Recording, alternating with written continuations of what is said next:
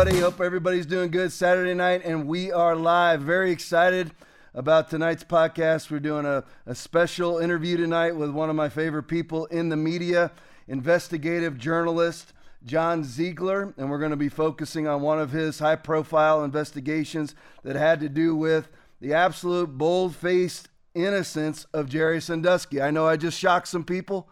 Jerry Sandusky is innocent. I invite everybody to watch on many different platforms with the benefit of hindsight, which is a 19-part series about the innocence of Jerry Sandusky. Let me bring John Ziegler in right now. Welcome, John.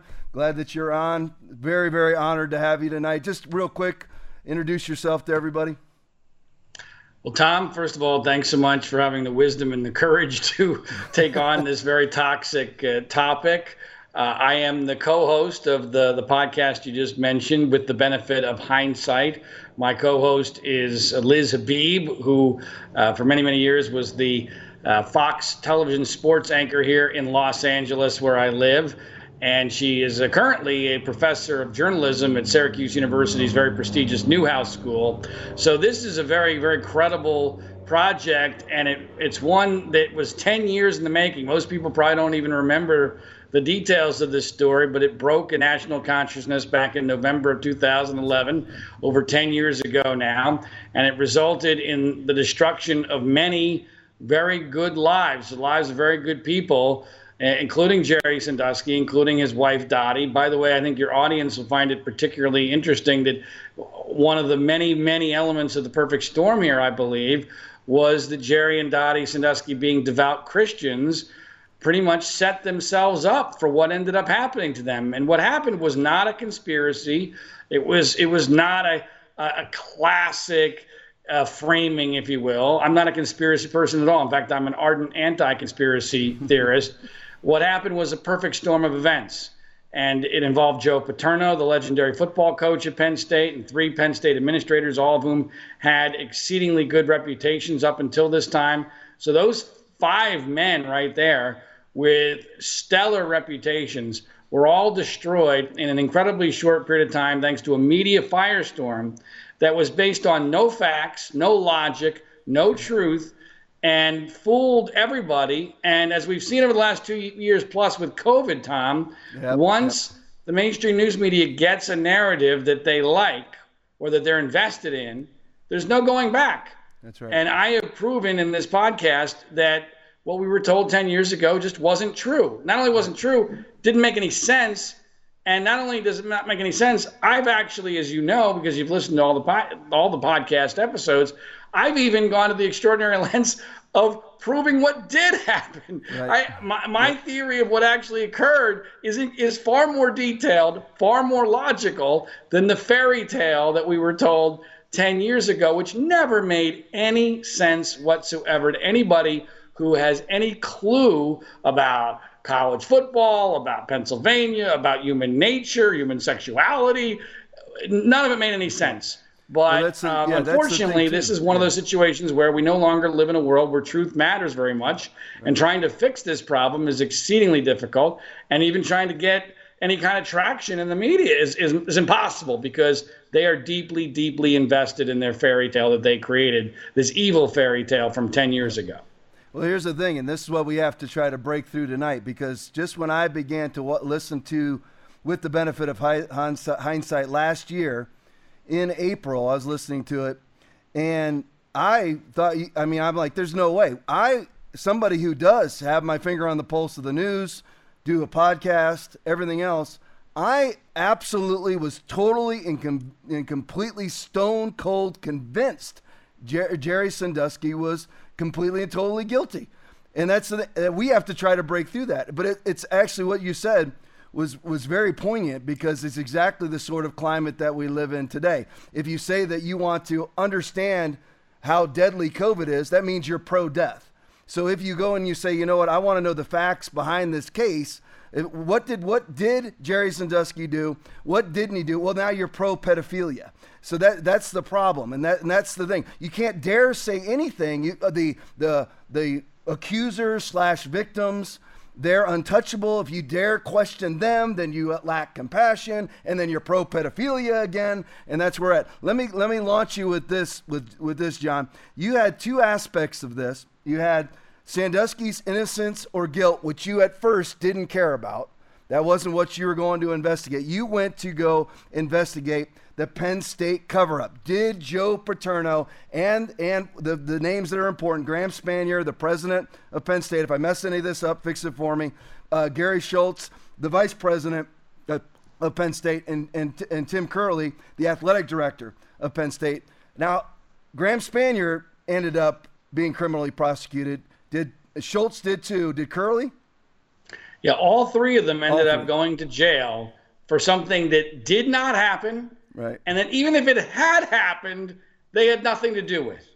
And the reason was because of what you just outlined. It became so toxic, this story, that anyone, it was like a nuclear bomb. Anyone that was close to it ended up getting dramatically impacted. And the truth had no power at all. I mean, these guys were totally blindsided.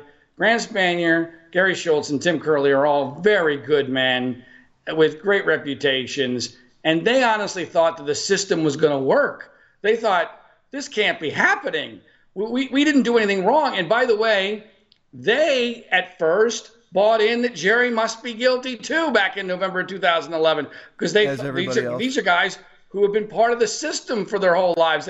They thought there's no way everyone could get this so wrong. Well, by the way, through my work, at least two of them, and I believe the third, although I've not had direct communication with Tim Curley, at least two of them have been convinced Jerry's innocent. So the guys who went to prison for the cover-up, Graham Spanier and Gary Schultz, both of whom do extensive interviews for our podcast with the benefit of hindsight, over 4 hours long each, they themselves now know that Jerry Sandusky is innocent. That's how crazy this case is. And the most absurd part of the whole thing is it's not even close.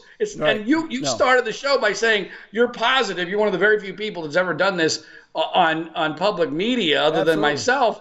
So congratulations to you. But it's not close. I don't lose a wink of sleep for the last 8 years, because the first 2 years of my investigation, I was focused on the Joe Paterno angle. And I thought, this is crazy. This makes no sense. There's no evidence for it. And as I got deeper and deeper after presuming Jerry Sandusky was guilty and interviewing him twice in prison for over 6 hours and reinvestigating the whole case, I realized, oh my gosh, the guy is innocent. It's not even close. And unfortunately, there's nothing we can do about it.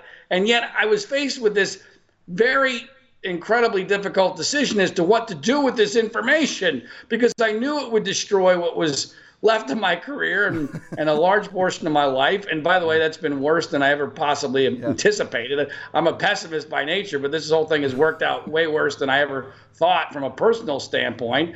And so we did this remarkable podcast, which is, I guess, at least a historical record of what really happened here. But people need to learn from this situation, because if this can happen to these guys, right? If this can happen to them, it can happen to anybody. And by the way, it's remarkable to me that so many things are remarkable about this case, Tom, but the media is so arrogant, and they think, well, we couldn't have possibly blown this to that degree. Oh, really? What about Theranos? What about Bernie Madoff? What about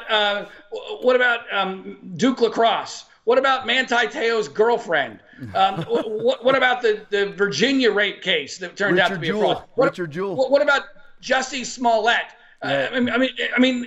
This keeps happening time and time again, and yet they think it's always a one-off. Oh, well, that one was just a fluke. No, it's now the new normal, because the news media is fundamentally broken. Fundamentally. And the bigger the story, I have found, Tom, and this is not just from this, I've been involved in some big stories in my media career. And one of the many things I've learned is the bigger the story, the better chance of the news media blowing it completely. Because when you have a big story, the incentives get perverse. And the incentives in this case were incredibly perverse, and everything was flipped upside down. 3 days into the story, when Joe Paterno got fired, the legendary football coach at Penn State. Once he gets fired and Penn State is perceived as having pled guilty, this case is over because the media has their narrative. Hey, we attacked Joe Paterno. We were right. See, Penn State admitted it. They fired Joe Paterno. And then that led to a domino effect of injustice, which is still continuing today. And it should be noted, the media doesn't focus on this, but Jerry Sandusky, with no money and no political capital, is still appealing at every opportunity today, 10 years later, and is in the process of taking his appeal from the Pennsylvania state courts into the federal court. Yeah. That never, as you know, and from years in law enforcement, that never happens with a serial pedophile. Never. John, let me set you up with this, because here's the questions, and this is from years of law enforcement.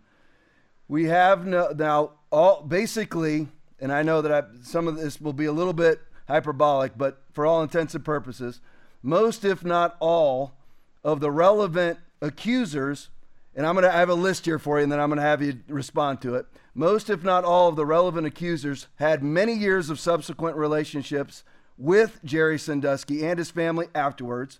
There's no independent witnesses. This is what everybody needs to get. This is why the man is innocent.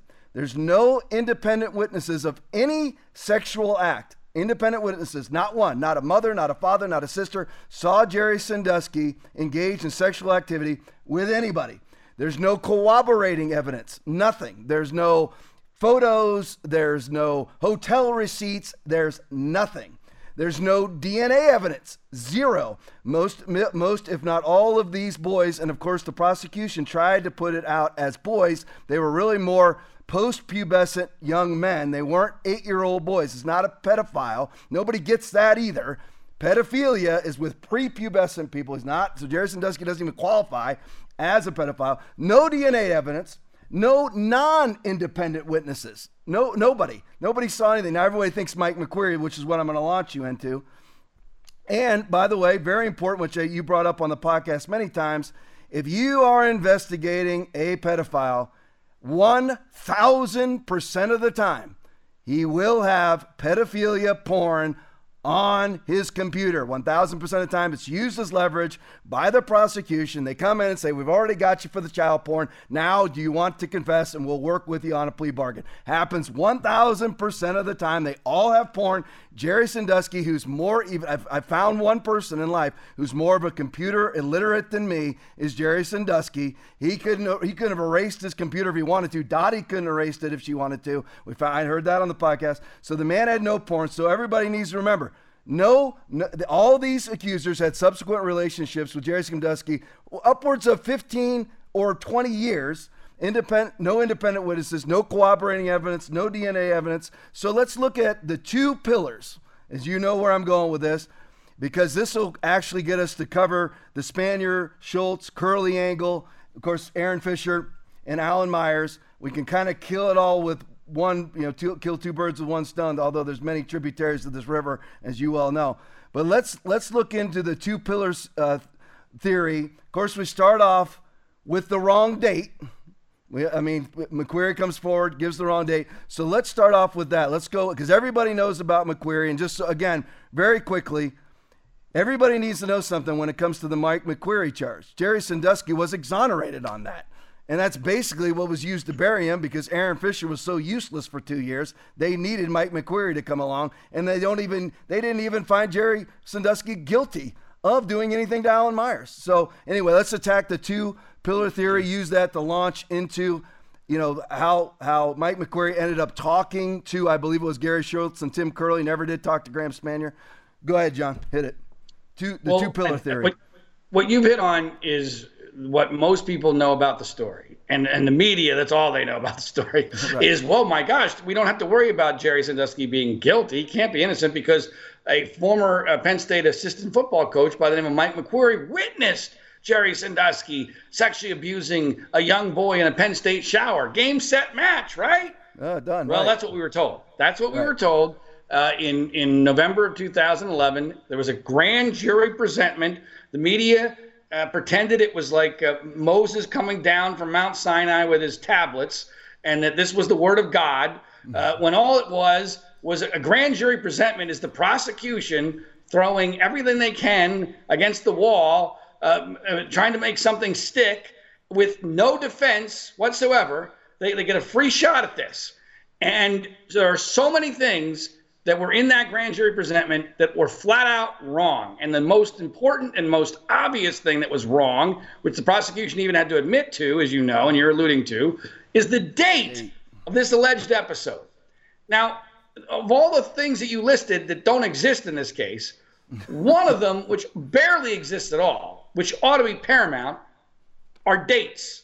When something happened is incredibly important in all cases.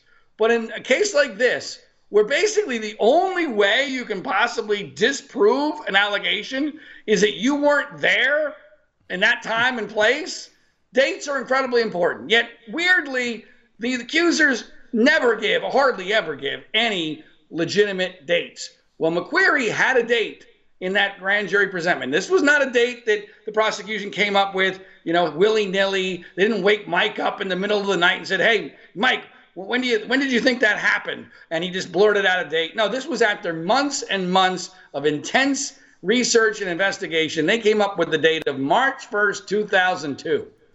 That turned out to be totally wrong. Right. Completely and totally wrong. Wrong by 13 months. They got the date, the month, and the year wrong. And the reason why they figured that out was that Gary Schultz, who we've already referenced, one of those that would end up going to jail for the alleged cover-up here, had voluntarily given up his old emails, which proved that the date that Mike McQueary had gone to see Joe Paterno to tell him something, we're never going to know exactly what he told him, but we have a pretty darn good idea what he didn't tell him, that the date of that meeting was February 10th, 2001. So that's almost 13 months different. That means that the latest, and of course the prosecution automatically presume this must be the case because they need Mike to have urgency when he comes to go see Joe Paterno. So they presume, well, if the meeting was February 10th, 2001, that means that the assault must have been February 9th, 2001, the night before, and Mike just waited overnight to go see Joe Paterno the next morning to tell him about this horrible thing that he saw in the shower. That's their theory. And my biggest mistake, Tom, and I've made hundreds of mistakes in this case. My biggest mistake, and this is a lesson for everybody, I think, follow your instincts, right? Yeah. When you get your instincts are usually going to be pretty good. And I when I interviewed Jerry Sandusky in prison the first time, there was maybe one thing more than anything else I knew for sure. And that was that in his bones, and by the way, at this point, I'm still presuming Jerry Sandusky is guilty. Right. But I knew, because I've been around the block, when somebody, even if you're a pedophile, you can still tell the truth at times, right?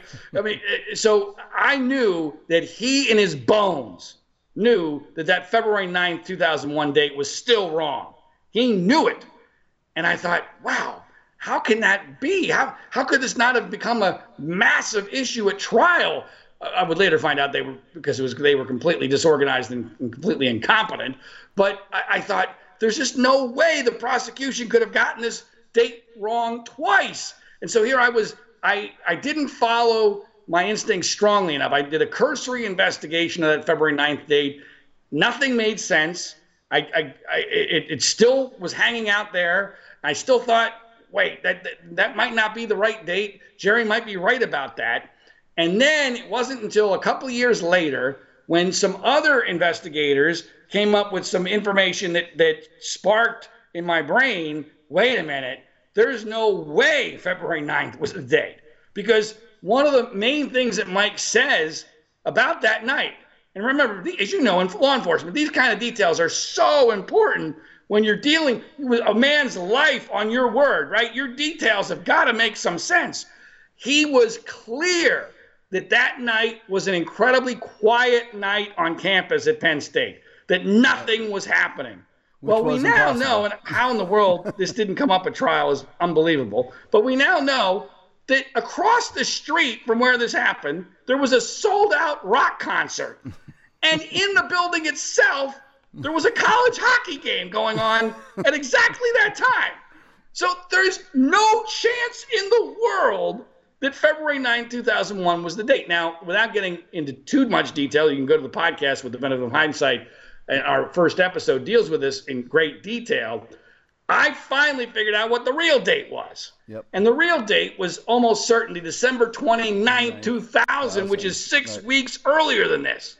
And that's incredibly important, not just because McQueary and the prosecution get the date wrong twice, but now we've got a 6-week waiting period from the time that this episode, whatever it was, happens, and when Mike goes to see Joe Paterno. And then there is what I believe to be the ultimate smoking gun that McQueary did not tell the truth and has ulterior motives, and that is something else did happen on February 9th, 2001. It was not the date that Mike McQueary went into the Penn State shower and saw Jerry Sandusky showering with what turned out to be an almost 14-year-old boy named Alan Myers that you've already referred to. No, that was the date that Mike McQueary read in the newspaper that the job he wanted, the Penn State wide receivers coaching job, had just opened up because Kenny Jackson, who was the coach for the Penn State Nittany Lions wide receivers, had gone to the Pittsburgh Steelers. Right. And that, to me,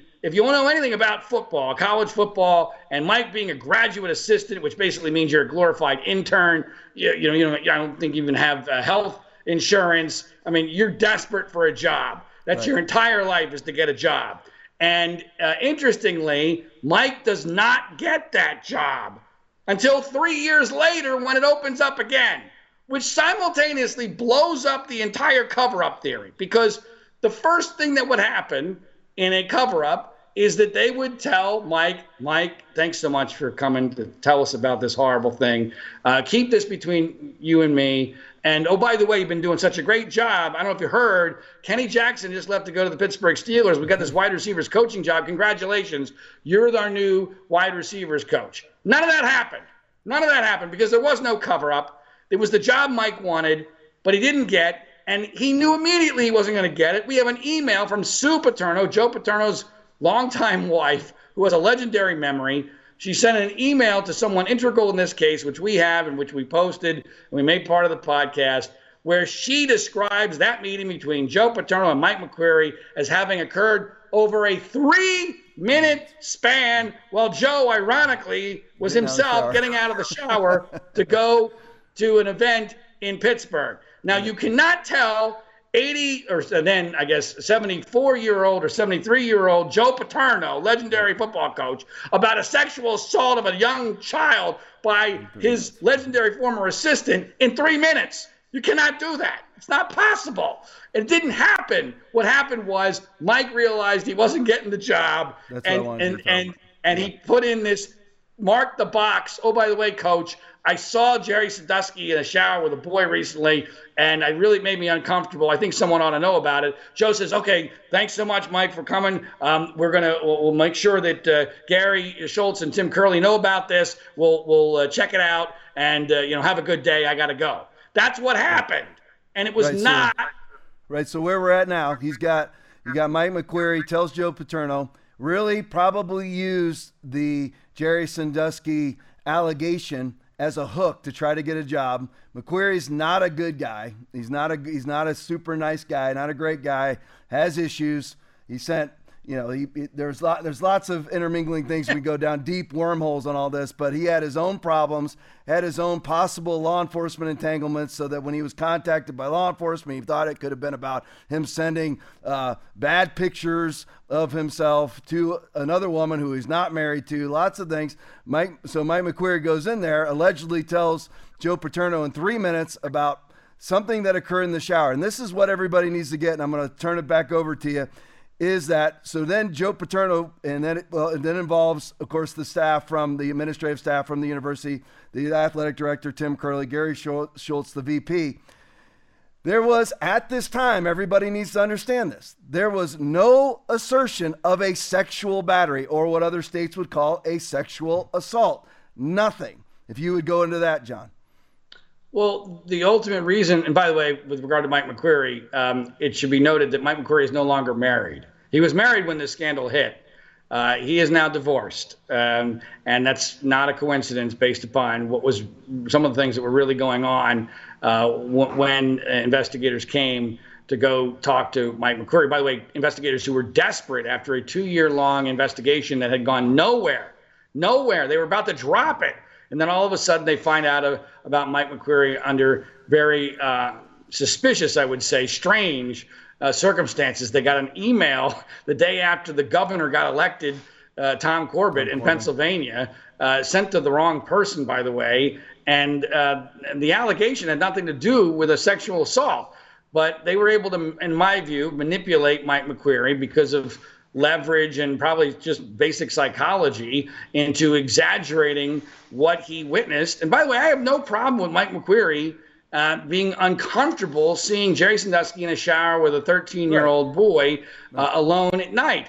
I do think that culturally people don't understand, first of all, this was 2000 in Happy Valley, Pennsylvania. That's a different world than we're living in today. I think people need to understand that, number one. Number two, the culture of football, which I am steeped in, having coached high school football, covered college and pro football, especially back then, and there was testimony to this. It was not unusual for that kind of activity to be going on in the showers. I mean, when we made activity, I mean, people just showering together, adults, kids, teenagers, athletes, whatever. That was not unusual. Let me break in on you with that so you can explain this further too, John, is that this was an extremely public shower. People could access it. There was a hockey game going on. There was a rock concert going on. This is not a closed-in shower stall. This is multiple heads coming out of a wall where you have basically a football team would shower, and that's where we're at. And everybody needs to get also the time frames on this because it can get a little bit confusing, is when you're dealing with the actual date that this occurred, which was 12/29/2000. Then it spans over until 2011. This whole thing goes on, and basically the state attorney ends up with Aaron Fisher making a very basically it's unable to be backed up in any way, shape, or form assertion against Jerry Sandusky. He's such a lousy, that started in like 2008, if I was right.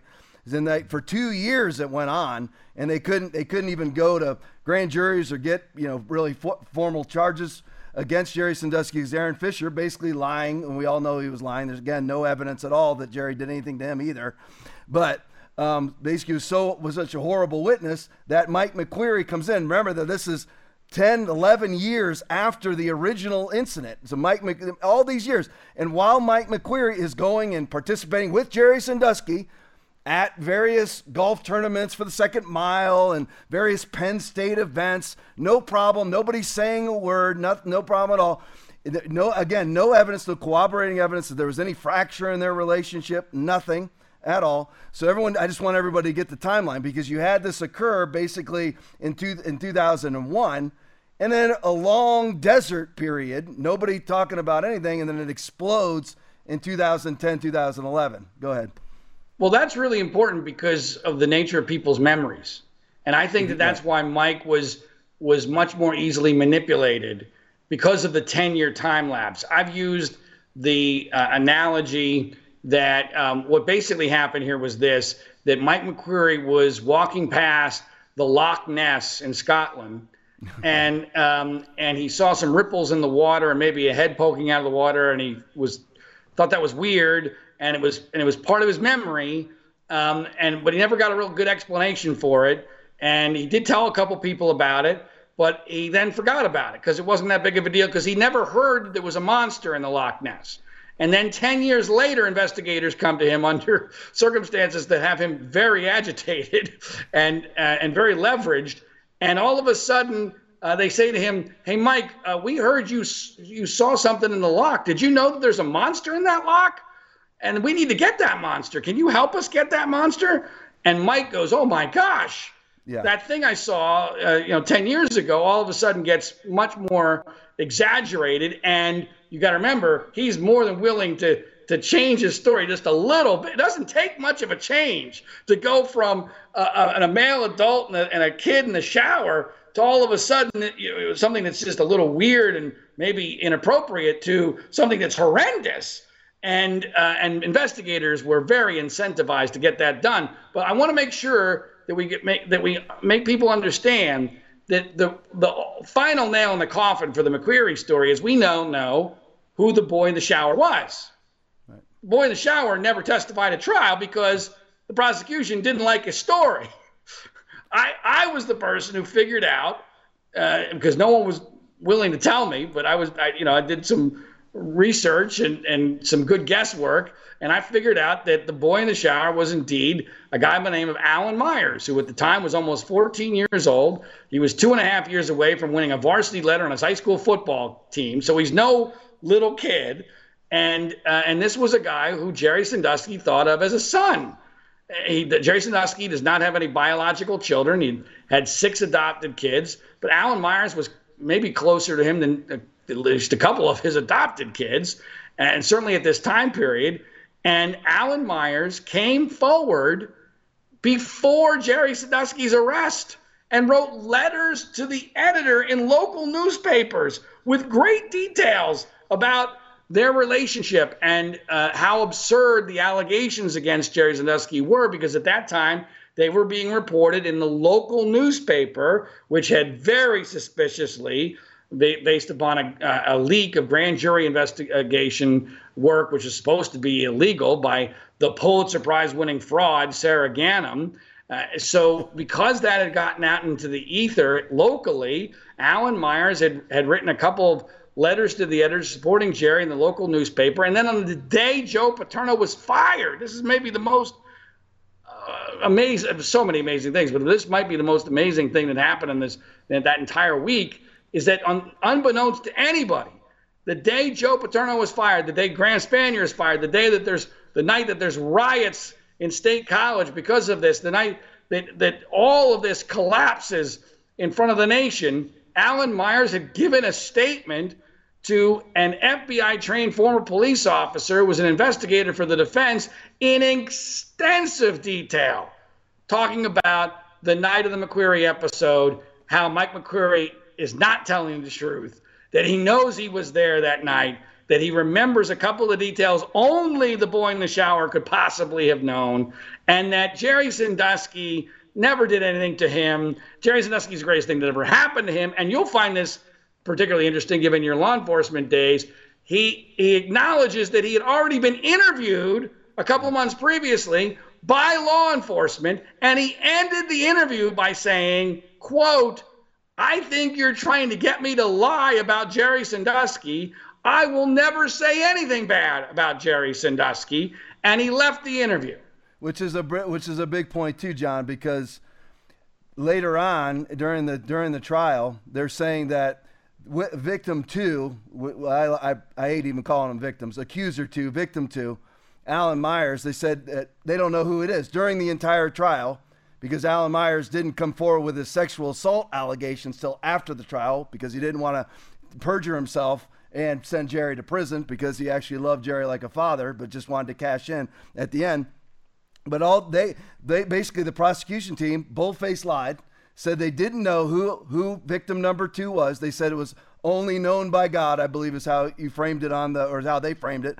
And that's how you reported on the podcast, which you just said a minute ago totally contradicts that, because he gave a sworn statement to law enforcement before the trial ever started. So the prosecution team knew who Alan Myers was, knew that he had said that Jerry Sandusky did not sexually abuse him in any way, shape, or form. They knew that, and then lied to the papers, lied to the judge, lied to everybody, and said they didn't know who he was. Yeah, and one of the titles of our episodes is Known Only to God, which is about Alan Myers, so-called victim number 2. The prosecutor told the jury, because he had to be thinking, somebody in the jury is going to be wondering, well, we have these 8 accusers that have testified. Why have we not had an accuser in the McQueary episode? I mean, think about this, Tom. This is the most infamous case of alleged child sexual molestation in the modern history, maybe the entire history of the United States. Oh, yeah. Never gotten more publicity than this. And Penn State has already said there's millions of dollars on the table. So a case with unbelievable amounts of publicity, incredible amounts of money, This is your chance for justice. If you were sexually abused by Jerry Sandusky, he's going to trial. Speak now or forever hold your peace. And they can't find the kid? This supposedly at the time it only happened 9 or 10 years ago based upon their incorrect dates. The kid would, by their ages, which were wrong, would have been around 20 years old at that time. Why can't they find him? Well, that's so they a lie. come up with this. It was a lie. Right. That all was a lie. He had already given a statement to law enforcement. Everything they said was they can't find the kid. You actually had the state attorney put out some sort of ad or some sort of notification out to the public that we're looking for victim 2. And then they'd already interviewed victim 2, which was Alan Myers, which is really the most important person in this entire case, because there is no case without Alan Myers. There's nothing. Because Aaron Fisher's useless. So as a witness and as a victim, he can't even testify because he bursts into tears, not because he's victimized, but because he knows he's lying. So you have no case, and you have them hunting for something that they already have. So it's just total dishonesty from day one of when it comes to Alan Myers, when it comes to the prosecution team. But they came up with this known only to God charade because they thought somebody on the jury might be wondering, right? Where's victim number 2? So that was the best they could come up with, which is, you've already alluded to, was a lie. They knew who Alan Myers was. They didn't like his story. The governor of the state, Tom Corbett, was quoted himself as telling the Penn State Board of Trustees when he urged people to vote to fire Joe Paterno and Grant Spanier, remember the boy in the shower. And then he claimed months later that he never said that, even though he said it on camera. Because I believe he learned who Alan Myers was and that they didn't like Alan Myers' story and that they wanted to run as far away from Alan Myers as possible. By the way, it should be noted, Alan Myers, and you've already alluded to this timeline, but this is important. I'm not just making this up that Alan Myers was the kid in the shower. Penn State paid him $8 million as the boy in the shower, but he didn't come forward for his money until after the trial. And, we cannot allow the news media incompetence in this case to not have enough mention. I know we only have 55 minutes, but when so-called victim number 2's lawyers came forward after the trial and said, hey, look, everybody, we represent the boy in the shower. Hallelujah. It's a month after the trial. And wow, we're going to sue Penn State. Not one media outlet even asked the question, gee, where was he last month when we had a trial? And why didn't he testify? Not one. That's how incompetent these morons in the media are. And that was the central question of this entire case. In most people's mindset, let's be clear, without Mike McQueary's allegation, the public never even hears anything about this. There's no charge, there's no public allegation, there's no Joe Paterno firing, there's no Penn State cover-up. It's all about this.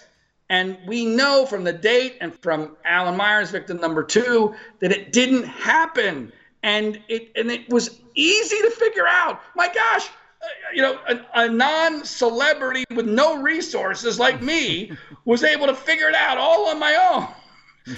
And I got prevented from telling the story on the Today Show. The Today Show sabotaged my efforts to tell the story when I gave them the Jerry Sandusky interview. And that was just the beginning of a comedy of errors that never stops from a media perspective. We have an entire episode number 13 of our podcast, With the Benefit of Hindsight, is called The Media, which frankly is a dissertation, a PhD class in just how completely and totally broken and incompetent the news media is in this modern era. Let me break in with this now as we go. Now, so you've got McQueary goes to Joe Paterno in a 3-minute conversation as Joe Paterno is getting out of the shower, tells him he saw something. Now, after that occurs, what happens next? I know that that McQueary with his dad and with a doctor ends up meeting with Curley and Schultz. Can you go into that and what Mike McQueary told them at that time? All right. Well, Mike McQueary's story is that after he witnesses whatever he witnessed in the shower. By the way, it should be pointed out that his claim of what he witnessed has changed many times. And his initial testimony was basically what he heard, not what he saw, what he heard.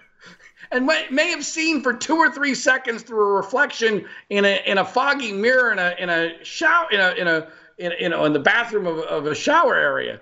And so his story is that after that, he calls his dad, and his dad tells him to come over, and he has a conversation with his dad and a guy by the name of Dr. Dranoff. And this is where the cover-up theory never made any sense, and the way that Joe Paterno was treated and the Penn State administrators were treated was so incredibly unfair, even if this had been a true story, which it was not, as I would later find out. And that is because of this. According to the testimony of Mike and Dr. Dranoff and Mike McQuarrie's dad, Dr. Dranoff, who was a mandated reporter, all right, so if Dr. Dranoff had believed that Mike McQuarrie had told him about a sexual assault, he was mandated to go to law enforcement to tell law enforcement about this, which he did not do. And the reason he did not do that is because he asked Mike 3 times, did you see a sex act? And Mike said, no, 3 times, no. Now, right there, that's game, set, match on the cover-up, right? Because if Mike didn't tell Dranoff that he saw a sex act, how would he have told Gary Schultz and Tim Curley a couple weeks later? In my view, it was many weeks later because we got the date wrong. And by the way, the Dr. Dranoff testimony, and this gets very complicated, but in my view, the Dr. Dranoff testimony and the testimony of his own dad support my view of the incorrect date. Because, and again, it gets complicated as to why, but we explain it all in the first episode of the podcast with the benefit of hindsight. But the reality is that that Mike makes it clear to Dranoff, by Dranoff's own testimony, that he did not see a sex act, which is consistent with my Loch Ness Monster theory, right? Because, back in late 2000, what he saw was Jerry in a shower with a boy, made him uncomfortable. It was inappropriate. 10 years later, under pressure from investigators, all of a sudden he sees the Loch Ness Monster. And that's where the 10-year time period becomes so incredibly important. Yeah, so you end up with McQuarrie telling Dr. Dranoff 3 times. Probably because Dr. Dranoff, as a mandated reporter, wanted to make sure, did you see a sex act? No. Now, as a law enforcement officer, it's case closed. There's no way you have a cover-up of a sexual assault when the witness says there was no sexual assault. This sounds so simplistic, but in the world that we're living in, when you have mandated vaccines for a 99.9% survivable virus and shutting everything down for absolutely no reason, this is very emblematic of where we are as a society right now. So you end up, he flat out, in Curley's mind, in Schultz's mind, and probably at some point communicated to Graham Spanier, there was no sexual assault. Then you have to give me the right names, whether it was Schultz or Curley. I think it was Curley, who said I believe it was in communication with Jerry Sandusky. I know it was Curley because that's the one you said who seems to have the deepest guilt about not contacting Alan Myers, because Jerry Sandusky says, call him. You know what? We got some weird, you guys think something weird happened. And just to reiterate, Mike McQuarrie saw a reflection in a mirror of 2 male figures in a shower, one younger than the other. That's it. No anal sex, no sex act, nothing. He heard a noise and he saw a reflection in a mirror. That's all that happened. He ended up changing his story 10 years later to seeing full anal rape of a child. That never was testified to at the original time. So Sandusky offers up Alan Myers to Tim Curley. What happens then? And just to make sure people understand, even the jury didn't believe that Mike McQuarrie was claiming anal rape because they acquitted Jerry Sandusky on that charge at trial. One of the 3 charges that Jerry Sandusky got acquitted on was the Mike McQuarrie rape allegation. I call it the Mike McQuarrie rape allegation because there was no witness, there was no victim, no accuser, because Alan Myers did not testify. The Tim Curley conversation with Jerry Sandusky is incredibly important. It's the most underestimated probably conversation in this entire saga. I even said that in my first Today Show interview on this case with Matt Lauer back in 2012, or actually 2013. And one of the things that happens in that conversation is, as you've already said, Jerry says, look, why don't you talk to the kid? I'll give you his phone number. But Jerry is actually put in an odd position, in a difficult position, because Mike got the date wrong. Because the first time Jerry gets asked about it from Tim Curley, he doesn't know what Tim's talking about. Why? Because 6 weeks or 7 weeks by this point have passed. And Tim thinks that this is a contemporaneous report by Mike McQueary, when in fact Mike waited 6 weeks before he went to go see Joe Paterno, because this was really about the Kenny Jackson job. So the reality is that when Jerry first gets asked by Tim, he doesn't know what the heck Tim is talking about. And then he goes home and he thinks about it. And he goes, wait a minute, they must be talking about Alan. That happened a while back. And why don't they talk to Alan?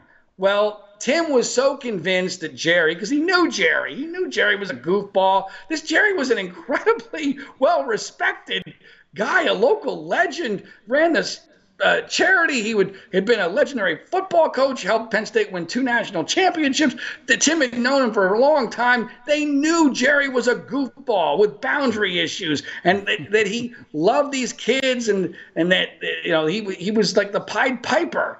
And so Tim was convinced that nothing had happened, and he doesn't even bother to call Alan Myers, which was unfortunately a tragic mistake in retrospect, because if he had done so and documented that, and I wouldn't be talking about this right now, and history would be very different.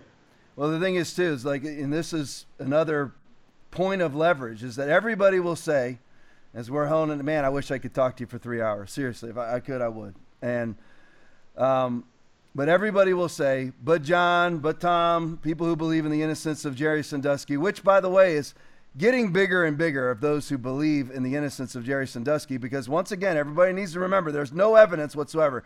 How would you like it? I'd say this to the audience and anybody who ever watches this podcast.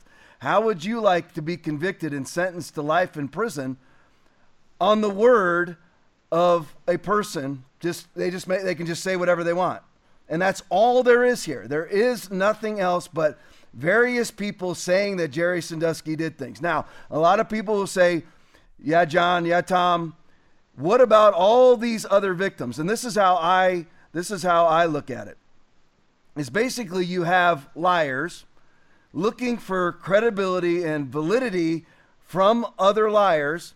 And then what happens is, everybody needs to remember something, is during the trial there was 10 victims. Everybody else, what did it end up being, like 32 or something like that? Victims, I can't remember what the number was, but at trial there was 10 victims, one of which is what I call the janitor case, which is it's a vacuous victim because there is no victim.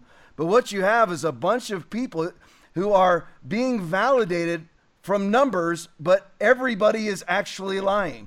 People are looking at, everybody's saying, well, you know what? I'm going to go ahead and cash in because somebody has to be right here, because there's already all these people, so somebody has to be right. So it doesn't really harm anything if I go ahead and lie, because it has to be true, because there's so many other people that are saying that it's true. So just going over some of these victims, okay, it starts off, of course. Well, let me address that for a second. Yeah, go ahead. Because what you just said there is probably the number one response that people give me and my supporters on Twitter. I mean, almost on a daily basis, this debate ensues, and we know exactly how it will go down, because the other side will say, well, not all those victims can be lying. Not all of them can be lying, right? And what I say and my supporters say in response is two things. Tell us the one accuser you are most confident in and why. And nobody can even that question. Right. Try to answer that question, because none of them are credible. And then to your point about this communal credibility. And I've had conversations with famed defense attorney here in Los Angeles, Tom Mesereau, who represented Michael Jackson and Bill Cosby. And, he and I become pretty decent friends. And Tom is appalled that somehow we got to this point where you can there were 8 human accusers at Jerry Sandusky's trial all at one time, even though the episodes had nothing to do with each other. Well, that's inherently unfair because totally. by having 8 people, the jury goes, well, 8 versus 1, they all can't be lying. And so therefore the defendant loses all presumption of innocence, And without the presumption of innocence in a case like this, you're done. You have no chance whatsoever. And what the jury never knew, because it didn't happen until after the trial, was every single person who testified at that trial against Jerry Sandusky, including Mike McQuarrie, by the way, got paid millions and millions of dollars. Millions. Exactly. If you take one out of the equation and only got paid $1.2 million, ironically enough, because he told the truth, and there was almost no allegation there, victim number 6. So if you take him out of the equation, the average accuser got paid at trial, I believe, $8 or $9 million. One of them got paid $20 million. And his story was the most preposterous of the entire trial. Let's break in on that, because we need to remember, who is Jerry Sandusky working with? He's working what we call he works in the second mile. These are all high-risk kids that don't have dads, no money. There's moms involved, which sadly I wish we could get involved with Deborah McCord. I wish we could get with Don Fisher. I wish we had time to get into these people, because these are Jerry Springer episodes, not Jerry Sandusky episodes, because these people need to remember something. The love of money is the root of all evil. 1 Timothy chapter 6, verse 10. And that's what happened here, is you have a very small, you said 8, I had it as 10. Obviously I'm the one who's wrong. But I mean, 8 victims at trial, 8 accusers at trial. And then everybody else comes afterwards when it's known that Penn State is opening up their checkbook, correct? Yeah, and just to clarify that point, there were 10 allegations at trial, but only 8 of those had accusers. The shower episode didn't have an accuser. The janitor episode didn't have an accuser, because the janitor episode was a figment of somebody's imagination. It was just a joke. 2 and 8. And yet somehow Jerry Sandusky, right? And somehow Jerry Sandusky got convicted of 5 counts on the janitor episode, which is just an affront to our entire judicial system. But I'm actually amazed, Tom. I'm amazed that there weren't more accusers of Jerry Sandusky, because in the end, 36 men got paid by Penn State, well over $100 million, right? And by the end, they were sending checks of $8 or $9 million to people who had publicly said Jerry was the greatest thing ever. There was no evidence of any allegation whatsoever, and these people waited 5 or 6 years before making a claim, and it was a going out of business sale. It is maybe the greatest testament to Jerry Sandusky that only 36 people came forward. And by the way, Jerry only knew half of them. He only knew half of these people that got paid never had any contact with Jerry Sandusky, based upon my investigation. And exactly. Because there was no vetting here, because Penn State, people think that somehow Penn State paying this money was evidence of guilt. No. This is a liberal academia state school spending other people's money to get complimented by the New York Times. This is not a private corporation. Nobody's losing any of their own money. This is wokeness before we knew what wokeness was. This is virtue signaling. Penn State was signaling its virtue to the rest of academia that we're going to self-flagellate as much as we possibly can to show how horrible this was. And oh, by the way, let's not forget this part.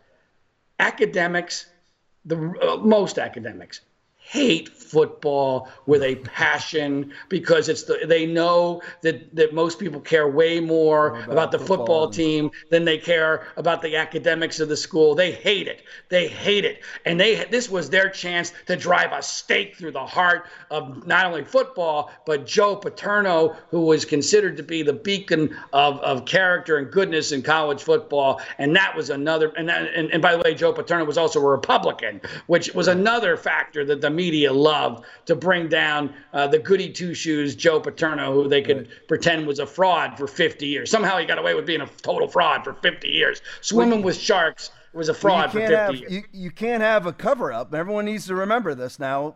You can please listen to the benefit of hindsight. Once you start listening to this program, you will not be able to put it down.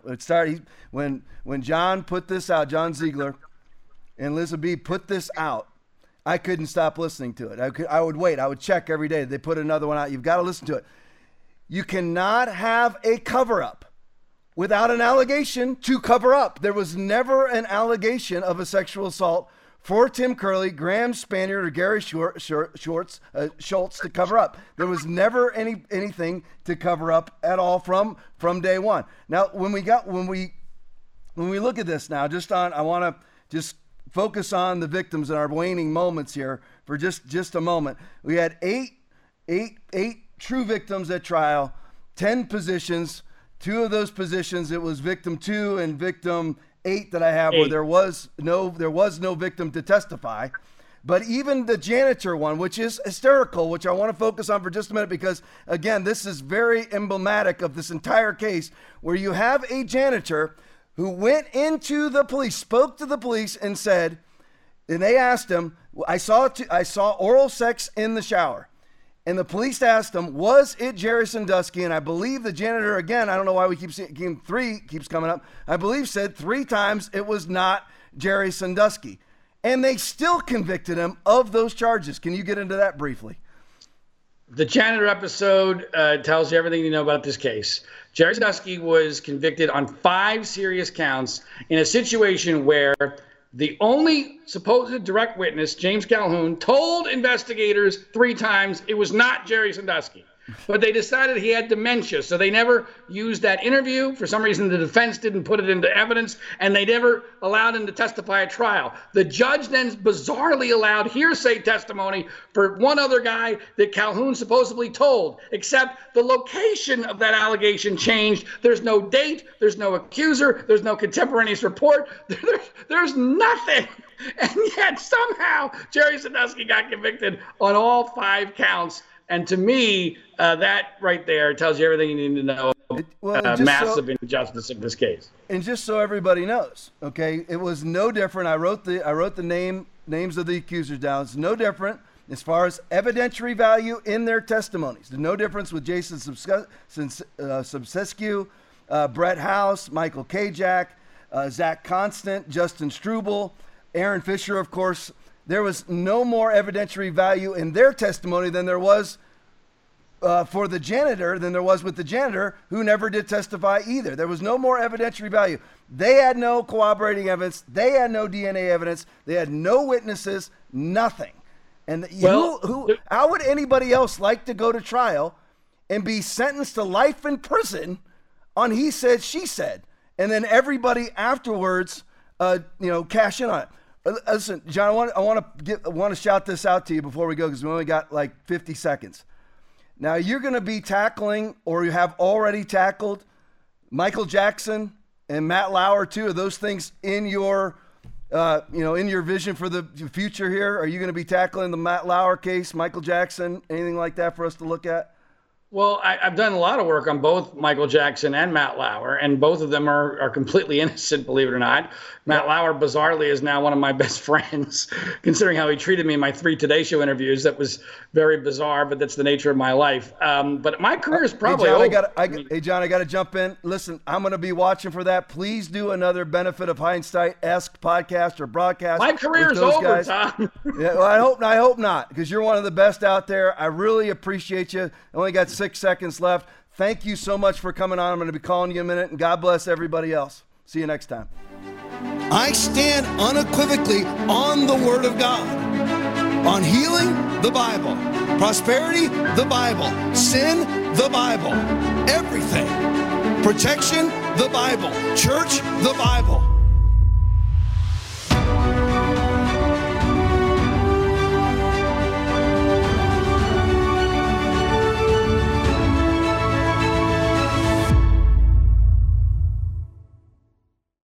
Check out our new TLP trucker hat. When you give $25 more to the podcast, we will ship one out to you.